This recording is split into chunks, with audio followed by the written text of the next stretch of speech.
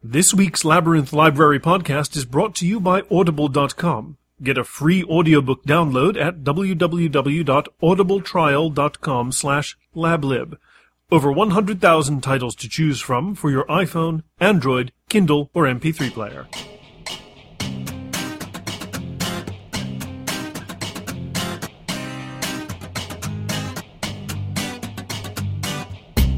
Hello and again, welcome to the Labyrinth Library podcast. How are you doing?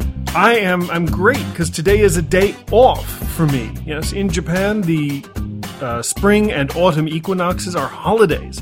So it's wonderful. We got 2 days of work, 1 day off, 2 days of work, weekend. Beautiful. That's how it should always be, I think. But things are good. Things are winding down. You know, the kids have all graduated, and now we're all just preparing for next year's classes, hoping that I know what I'm doing. I might not. Who knows? We'll find out when the classes start. And I'm looking forward to taking about a week off at the end of the month. So, that is all good. I hope that you have an equal chance. Get some time to yourself, get some time to relax if you can. But why don't we get into this week's book? Now, last week I told you that this week's book was by a famous scientist whose work we've seen before. And he is the bongo playing, lock picking, sort of hippie beatnik, awesome, cool guy scientist of the day. And I did get some correct answers. Took a little while, took a few guesses that it was Richard Feynman. That was clear enough that it was Richard Feynman right away. Paul in Spain and Marissa in the US, of course, the terrible tag team, they both nailed that right away. Took a little while to get the book because he's done a bunch of books. And this week it is The Pleasure of Finding Things Out, which is the other book that I've read. The one that we read before on the podcast was Surely You're Joking, Mr. Feynman, which was good fun. This one, it's a little bit different. Let me get into it. So, as I said, I read Surely You're Joking, Mr. Feynman, had a great time with it, and here's the problem with high expectations, is that very often they are dashed. Now, in my years, kind of trawling the web and being a science nerd, which I've done for a long time, I heard a lot about Richard Feynman. There are legends about him. He's, the Puck of physics, brilliant, untamed, and really, really funny. Now, I read Surely You're Joking, but I read this one first, and I thought that this book, with a title that appealed to me, and by an author-scientist whom I respected, or at least wanted to respect very much, I thought that this would be a lot of fun, and when I got the book, I was really kind of expecting to read a lightning-quick volley of ideas that would just set my mind alight with the wonder and infinite possibilities contained within a lifetime's pursuit of science. I mean, as you know, if you've been listening to this podcast for any length of time, I've read a lot of popular science books, by Carl Sagan and Phil Plait and Neil deGrasse Tyson, and that's kind of the way that a popular science book works. It's supposed to inspire wonder and amazement and awe. That didn't quite happen with this book.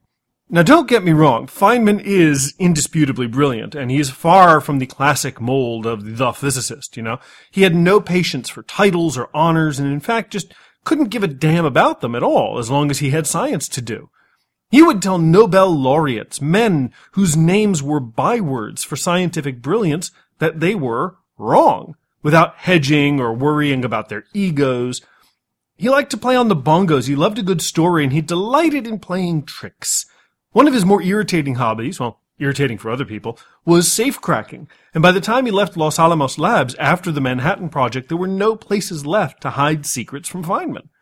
So Feynman was no doubt a really cool guy, the kind of scientist you'd want to invite to your party without hesitation.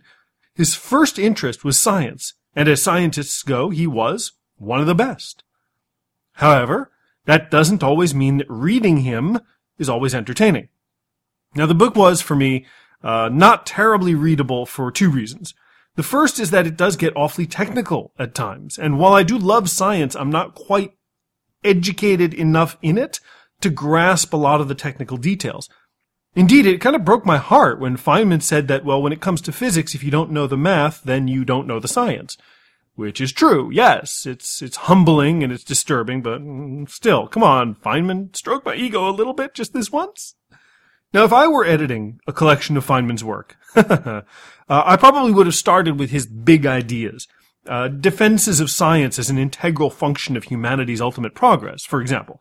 Then, having made the reader comfortable with how Feynman thought, they could have gotten into what Feynman thought.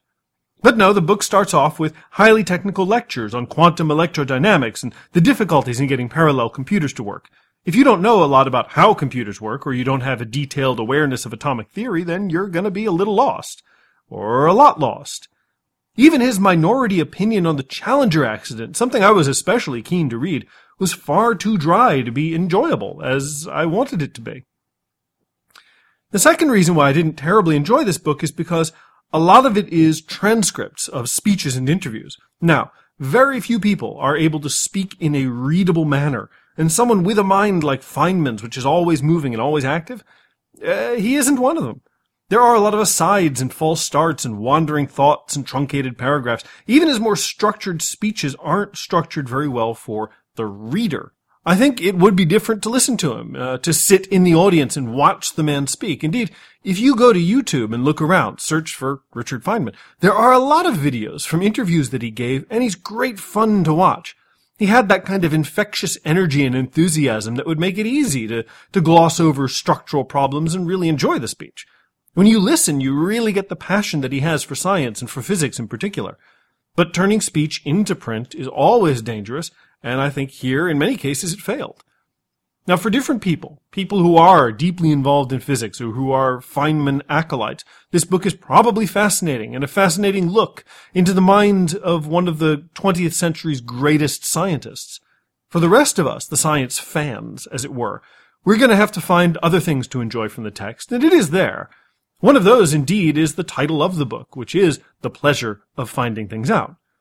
You see, for Feynman, science was not a rigor, it was not a job, it was a joy.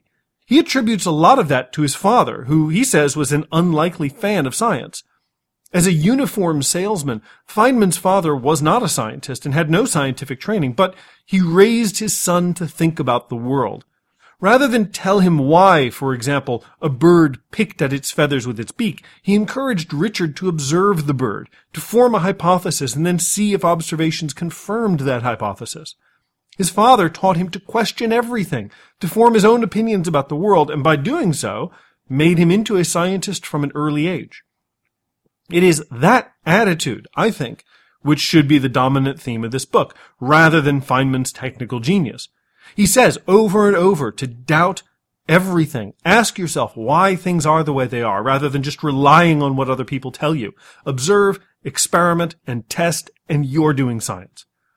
He has some disdain for the social sciences and a pretty healthy dose of misogyny in a couple places, but if he's arrogant, then, well, it's probably well-deserved. Feynman was a man fascinated with how the universe worked, all the way down to its smallest components, and that was his passion.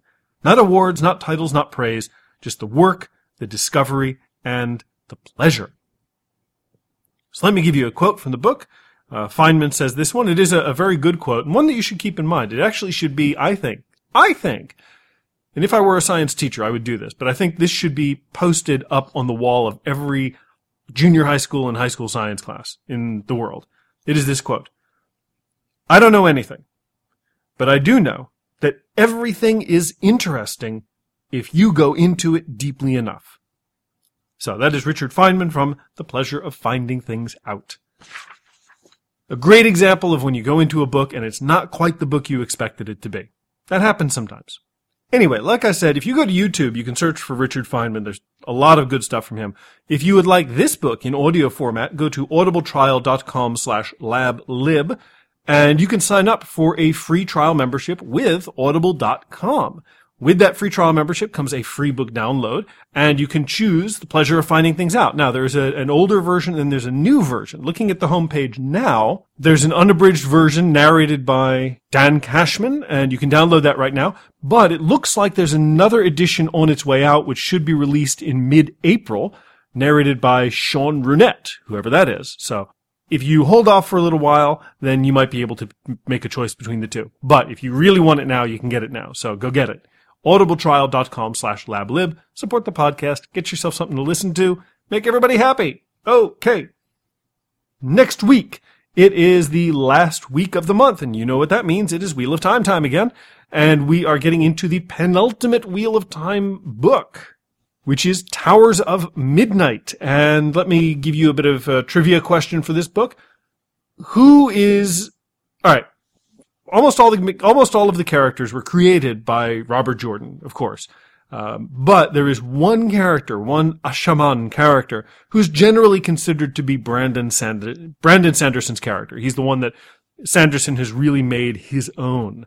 So who is this Ashaman who is most definitely Brandon Sanderson's character? I'll give you a hint. He's very good with gateways. Okay, so using that information, if you read the story, you should know who it is. If you haven't read the story, you should be able to Google that, I think. Ashaman, who's very good with gateways, and you should be able to find that out. But let me know, and we'll get into the Wheel of Time next week. So that is about it. I'm going to enjoy the rest of the day. I got to go out and run a couple of errands. But other than that, I'll probably just be sitting at home being lazy, which is what you should do with a midweek day off. I hope that you have a chance to be lazy as well, and I will talk to you all again next week. A text version of this review will be up on the blog, thelablib.org, along with any relevant links I can think of. If you have anything you want to say or any suggestions you'd like to make, please leave a comment and let me know. If you have a book you would like to recommend, I would be happy to hear it. If you'd like to send me an email, send it to labyrinthlibrary@gmail.com. And if you like what you hear, please give a review on iTunes, become a fan on Facebook, or follow LabLib on Twitter. This podcast is covered by a Creative Commons Attribution, Non-Commercial No Derivatives license, so feel free to share it, but please don't sell it or change it. The music is courtesy of Kevin MacLeod at www.incompetech.com. Thanks for listening. I'll be back next week, and until then, keep reading.